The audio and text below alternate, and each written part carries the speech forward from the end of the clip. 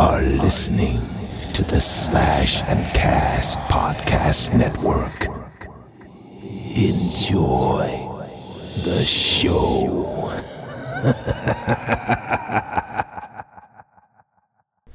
Hey folks, Justin here. Just a quick word before we dive into this week's episode. First off, just want to say thank you to our own Henry Mulder for conducting this interview with Dee Snider that you're about to hear. Obviously there were time constraints as Dee is a very, very busy man and I wasn't able to make it myself, but Henry delivered. So big thank you to Henry. And if you guys don't know, Henry is also an editor of the Dark Corner magazine, which is a fanzine for weird fiction, cosmic horror, sword and sorcery, all that good stuff. And their 6th issue, I believe, is out for pre-order, so make sure to check out the Dark Corner for Henry. Anyway, that brings us to Mr. Dee Snider. If you don't know, Dee just released a new album called Leave a Scar, which has been released already. You can pick that up at Napalm Records or wherever the hell you want to buy it, honestly. Alright, that's enough out of me. Obviously, you're here to listen to Dee Snider, so without further ado, here you go.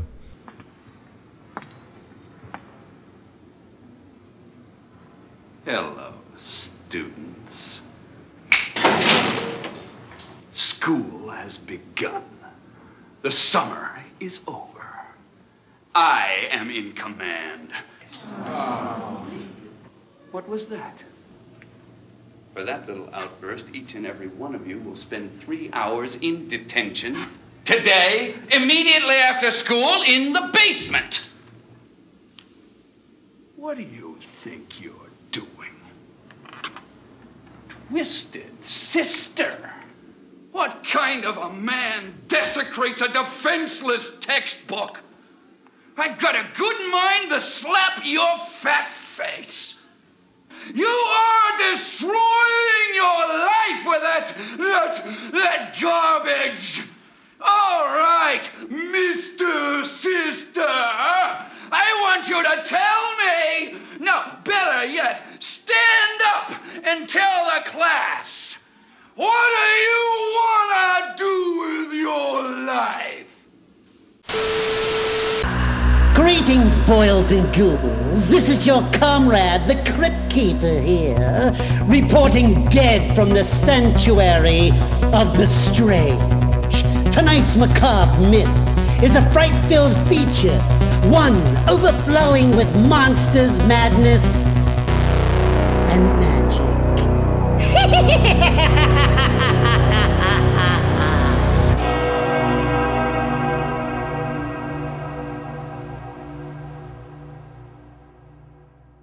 Let's talk. All right, well, let's do my little spiel for the beginning of the podcast, and we'll get started, shall we? This is Monsters, Madness, and Magic with your host, Henry. I have a special guest today, a living metal legend. The time has in no way slowed down. Please give a welcome to Dee Snider. Dee, how the hell are you? I'm doing great. Well, people who are listening, I'm glad I decided to do this in my skull room, my skull and bones room, because it seems appropriate for your show. So, we're only, a week out from the release of your latest album, Leave a Scar. It seems the reviews are just been raving. Yeah, reviews are great. The audience reaction for people hearing it finally are great. And it's such a sweet relief because, and this goes for all creatives, you know, when you start working on some new creative idea, it comes from inspiration. And you have that moment where you're going, I got a great idea. This is going to be awesome. This is amazing. And then you go to the studio and you're working with your team and they're like, whoa, this is incredible. Somewhere in the process, the exclamation point turns to a question mark. And what started as exclamations were now, is this incredible? Is this amazing? Are they going to love this? So all this self-doubt creeps in. It sucks. It's part of its creative's curse. And so now that it's finally out and people are reacting, it's great to say, oh yeah, people like it. It was a good idea. I've had the album on repeat the last couple of days. I got to say, In for the Kill might be possibly my favorite song on the whole album. I think all of the songs, especially your first single, I Gotta Rock Again, it just hook, line, and sinker just caught me. And I've just been listening to it ever since. In for the Kill is an interesting song. I'm glad you like that one. But that was a song where I found myself questioning the words I was using, the metaphors I was using, due to the state of censorship, which has gone from a puritanical, right-wing, conservative 80s thing. Now it's gone more of a left-wing, liberal, you can't say that, it offends people thing. And I had to check myself. I was angry at myself as a guy who fought censorship, that I was limiting my creative process by questioning words, because that's a writer's tool as a metaphor. How could you not have metaphor? Leave it to lawyers to decide if it's acceptable for the public, but you got to just write and create. And I was like, what are you doing, man? So I really was bugged the fact that sensibility had creeped into my psyche to the point where I was checking myself. And In for the Kill was a song. I'm going, In for the Kill, Fire at Will. Oh, I said, wait a second. Death reference, gun reference. People might be upset about that. And I'm like, shut up.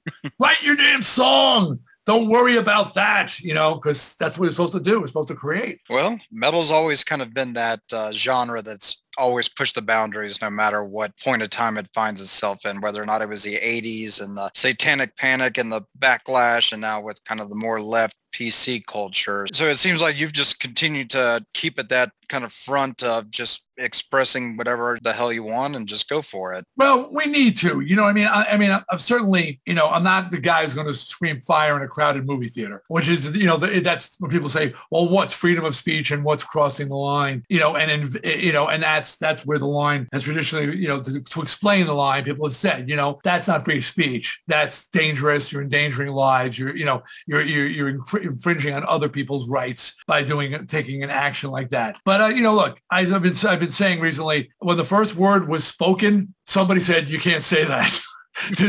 Censorship has always existed. It will always exist. There will people always going to try to limit what we do and what we say. And it's our job as creatives to push those boundaries. And and maybe it's the job of people, conservatives or sensitive, hypersensitive liberals to say, hey, you can't do that. You can't do that. So maybe that's just the way it works. I don't know. But my job, keep pushing. So Leave a Scar, this was the second time you worked with Jamey Jasta from the lead singer of Hatebreed and Kingdom of Sorrow. How was that process of coming back to him? Because I think he previously did some songwriting for the Love of Metal. So to come back with him again for Leave a Scar, how was that process? First of all, this is the first time I've ever used the same producer 2 records in a row. And that says something about my experience with Jamey. And with For the Love of Metal, there are some people who know, others don't. That was literally done on a dare. I was on Jamey Jasta's podcast and he challenged me to do a contemporary metal album. And I was like, he's like, D, your voice is strong as ever and we need your voice. And I was like, well, I love metal and all its forms, old, new. I'm a fan. My kids have kept me in tune, but I just don't know where I fit. And Jamey said, I know exactly where you fit. Trust me. So I did a real trust fall with Jamey. And, he brought in the songs, a lot of the people from the community, from Lamb of God, Disturbed, Killswitch Engage, all these different people stepped up, contributed to the writing of the album and creating the Dee Snider sound, if you will. And, and when they brought me the songs, I was like, I love this. And now with the success of that record, I understood where my place was. So this record, while Jamey was the producer again, Jamey, me, and Charlie Belmore, my guitar player, we did all the writing for this album. One of the nicest guest stars on this album was Corpse Grinder from Cannibal Corpse, obviously, in which made Time to Choose just pop. It was the roaring and it was fantastic. Can you talk a little bit about how that came to be and how you kind of brought Corpse Grinder into the mix on that? I'm really proud to say that contrary to some people's opinion who assumed that Jamey Jasta thought of it, it was my idea. Jamey calls me OGD. He said, because I'm always trying to make it harder and heavier. And we were recording Time to Choose, which was actually, we had finished the album, 12 songs, and Napalm Records said we need a bonus track. And people know what bonus tracks are used for, to get people to buy alternative versions, other cuts. We'll put it on the colored vinyl, whatever. So we wrote Time to Choose, and we were recording it. And in between takes, vocal takes, I said, who'd be great on this? George Fisher. And Jamey looked at me like, George Fisher who? Like he thought he must be talking about some guy from the 70s or something, like the bass player of Free. I don't know, I was like, Corpse Grinder. You couldn't believe that I was suggesting Corpse Grinder. He goes, OGD, man, you're always making it harder and heavier. And Corpse Grinder apparently is a fan of mine. Well, I now know he was a fan of mine. And he was stunned. And I didn't realize it was such a big deal for a heritage classic metal artist to share a song, reach across the aisles, to use a current phrase, and invite someone from that world to sing with him. And if anything, people from my world usually either ignore death metal or make fun of it. That's not metal. That's not singing, but I see all metal's value. And I just thought it would really make the song pop. As you said, it was such an aggressive song to begin with. And I thought his Get the Next War growl on there would just take it to the next level. And then it went from being a bonus track, it moved up to being one of the singles. You kind of brought an interesting point, though, going back to the generations of metal now. It does seem that the newer generations of metal heads, they're always kind of coming back to and we call them classics, but the albums that have stood the test of time. Have you found that new fans and old fans alike came together with their positive reception of this album, or does it seem like the newer generations are accepting it more and the older ones are kind of pushing back a little bit on it? Oh, look, we've got the older fans who are just stuck in their ways. I call them the soundtrack of your life people, and they've got that music they grew up on and they aren't budging. Those are the ones that say there's no good music anymore. There's no more good musicians. All the great players came from the 70s. It's all BS. They're just not opening. Their eyes aren't open. They're not going to the shows. They're not listening to the new stuff. But Jamie views Dee Snider as this bridge artist, an artist who can have one foot in the past and one foot in the present and connect the dots, so to speak. And that's what seems to be true. A lot of younger people are really embracing Dee Snider. And I mean, I did an in-store. I was on for the last album, and the store owner told me that kids came in looking for the Dee Snider record, and he mentioned, "Oh, you Twisted Sister fans?" And they said, "Who's that?" So they had heard my songs, and to me, that was the greatest compliment of all. Not that I want people to forget my band, but to be acknowledged by young people for what you're doing now. So that was great. And then you got older fans. There are some who are open to newer sounds. And by the way, a lot of the influences you hear on there are Metallica, Anthrax, which is not new. Hardcore.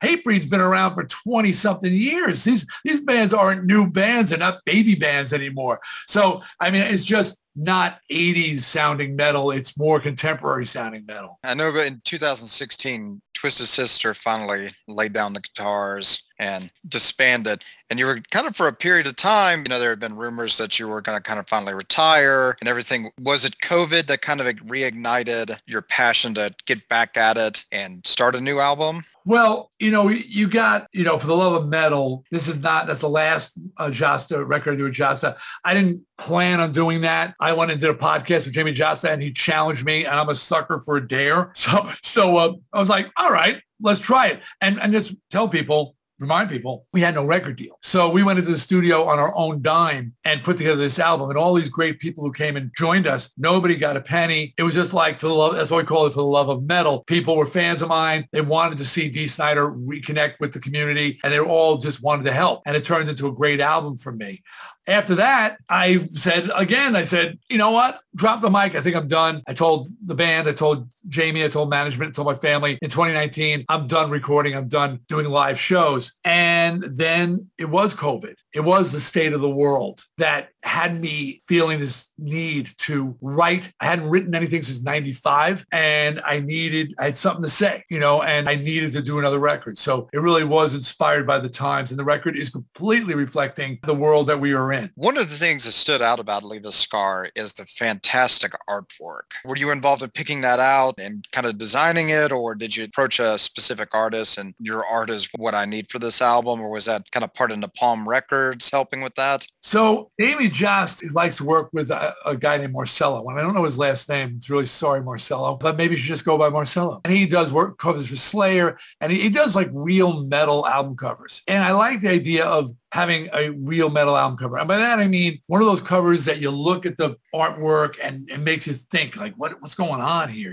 And I never really did those. I would always either have a logo or a picture of me or whatever. So when Marcello heard I had the title Leave a Scar, and he heard a couple of songs, and we talked to him a little bit about the inspiration, and he the next day delivered that cover art. He had an inspired moment. And I love that he was inspired. I love that kind of creativity where just you have something to say and it pours out of you. The next day, I mean, he painted that painting. So, and I loved it. But I was looking at the cover, and it's got, if you haven't seen it yet, it has a human heart, scarred human heart, chains, has hooks and chains, and it's in this gothic thing, and there's a doorway and blood's pouring out the steps. I mean, it really gets you like your brain just thinking. And I said, I love it, man. I need one thing. He said, what? I said, that doorway, I need light coming from that doorway because I'm a believer. I've always tried to say there is hope. I'm a living proof that there is hope. And when I write songs, down but never out, let's say, it's all about getting this shit kicked out of us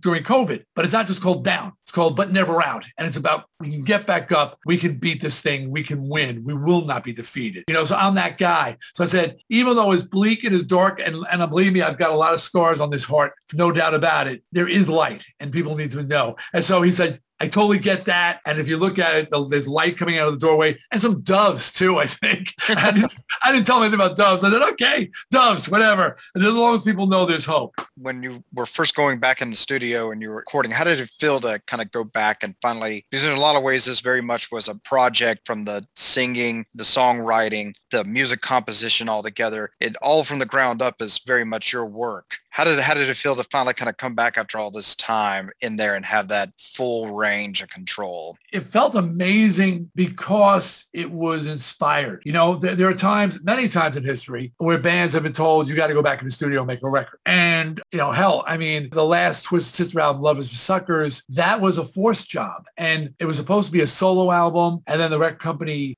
and management pushed the band to get back together. And we weren't liking each other very much. And ultimately it caused the demise of the band. I firmly believe that they let me just go do my solo album and come back a couple years later, the band never would have broken up and we would have just kept going. But instead they forced us, and it was not an enjoyable process. So when you have that moment of inspiration, and I had a couple of them, flashpoints.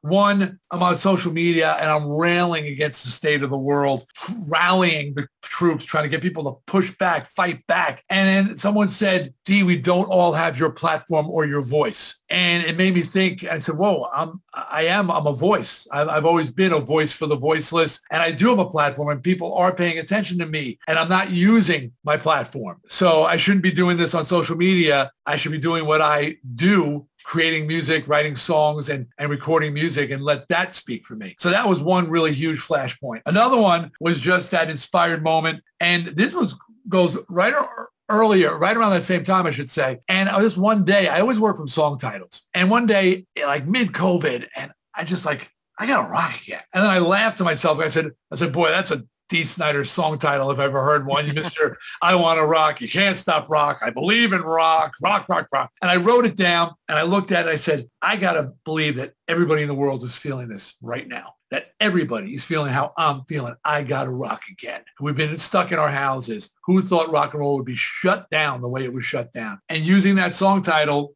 that was the launch because I work off song titles and the album built from there. Do you have any plans to try to go on tour anytime soon? Or is this very much going to be a kind of your expression until things calm down a little bit more? I definitely want to be a part of the return. I want to be there when we all come out of the fallout shelters in our houses. And when we really return to, we're seeing it. We're seeing Lollapalooza. We're seeing these moments, but there's still this, and I know it's true. I've talked to people going to concerts. It's still this trepidation. That's the word. People are aware, too self-aware of COVID, too self-aware of their environments. And even though they're saying, fuck it, or I'm vaccinated, or whatever they're saying, we're still thinking about it. We didn't used to think about it. We just used to go and have a good time, and have fun and share a beer, so so right now, that's still the way it is. I've got a single show that I'm doing in this month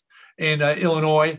And I was just calling today going, so what's the state of because the rules are changing every day. So I want to hold off until 2022. And then I know people say, well, yeah, but they said that about 2021. No, 2022, we will have sorted it out. I'm not saying it'll be gone, but we will truly have figured it out. I want to be there to sing You Can't Stop Rock and Roll with a meaning that I never thought it would have. I wrote that song about my teachers, my parents, my bosses. I never imagined something would actually stop rock and roll. And I want to sing that song with new importance, new meanings. And I know the audience is going to raise their metal horns in righteousness, and we will sing together. You can't stop rock and roll. I tell you, the metal fans out there, that community, they have stayed together through this, and they're extremely supportive, and a lot of great albums have released during this time and have been pushed forward because of the fans. So I know that just from what it sounds from you, that it sounds like in a lot of ways the fans have kind of kept you going in some times. Oh, yeah. They stopped the concerts, but they didn't stop the heavy metal hearts that are beating out there. And, social media, we've shared, we've communicated. I released a live album in the meantime and a live stream event, and which, by the way, you can still see. I shot it in June at a real valley in COVID. So it wound up going from originally booked as like a social distance 200 people. And by the night of the show, things had opened up so much in June. They just threw the doors open and the place was packed. It was great. So that's actually on metaldepartment.tv, metaldepartment.tv. For the month of August, you can tune into that and check it out. But yeah, so the metal community has certainly been alive and thriving. But like I said, as in my video for I Gotta Rock Again, I had this headbanger chained to a chair watching TV and finally just breaks the chains loose and just smashes the TV. And it's sort of like this fuck it moment, that we're all feeling. I got to get out of the damn house. So it's coming, people. It's coming. People can go to Napalm Records and pick up your latest album on vinyl, CD, along with T-shirts. Where else can the fans find you now? Yeah,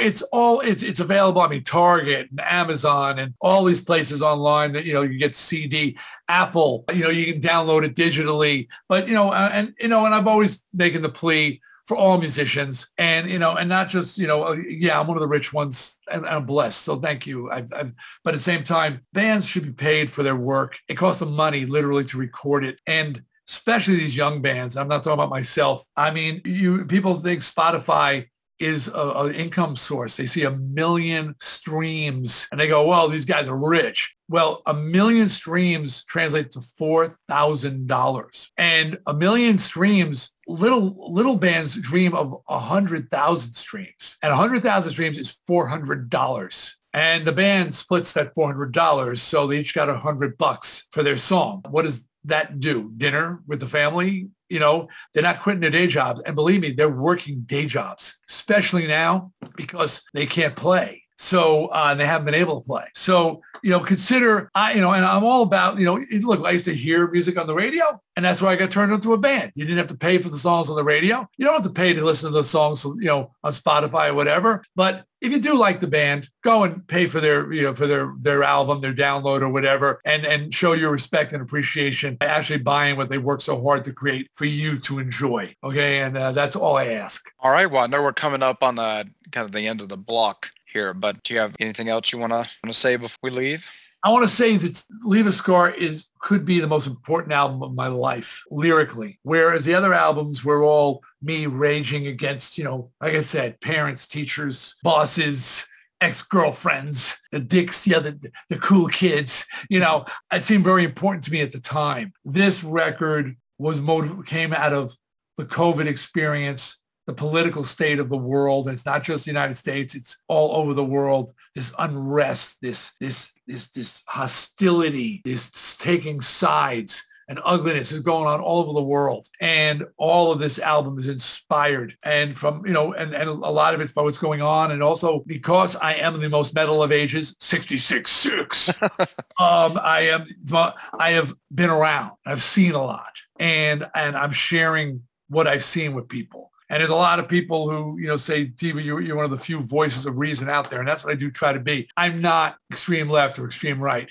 I'm like most of us. Guy in the middle. I lean a little left. I lean a little right. I'm a woman's rights supporter and I'm a concealed carrier. People go, huh? Vice call me a gun-toting feminist. You can You don't have to be all or one or the other. You can be in the middle. And guess what? The vast majority of us are somewhere in here trying to figure it all out. And we are allowing true minorities on the left and the right to the loudest voices in the room, and they are steering the ship. And they think they think because they got 10,000 people in their Facebook group, they're a movement. You're not, 10,000 is not a movement. It's a fucking parade. Okay, that's a parade. There's 7 billion with a B people in the world. You have 10,000 people in your Facebook group. All right, do the math. You're a parade. Okay, the majority all over the world are just people trying to figure it out. Just trying to figure it out. And I'm here to be a voice for those people and say, sitting back, hoping things will work out, trusting things will be okay, saying things like, it usually comes back to center. How's that working for you?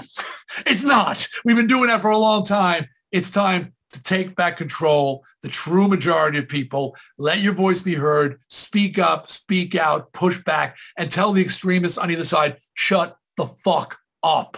Well, I'll tell you, if there's any album that could define that, that's Leave a Scar. It's been a fantastic album, and all of those emotions of rage and just pushing against all of this that people are trying to soapbox people into, it comes through clear. And I just want to say, D, it's been fantastic getting to talk to you throughout these last 20 plus minutes. I wish you safe, and I can't wait to see you on the stage, hopefully in 2022.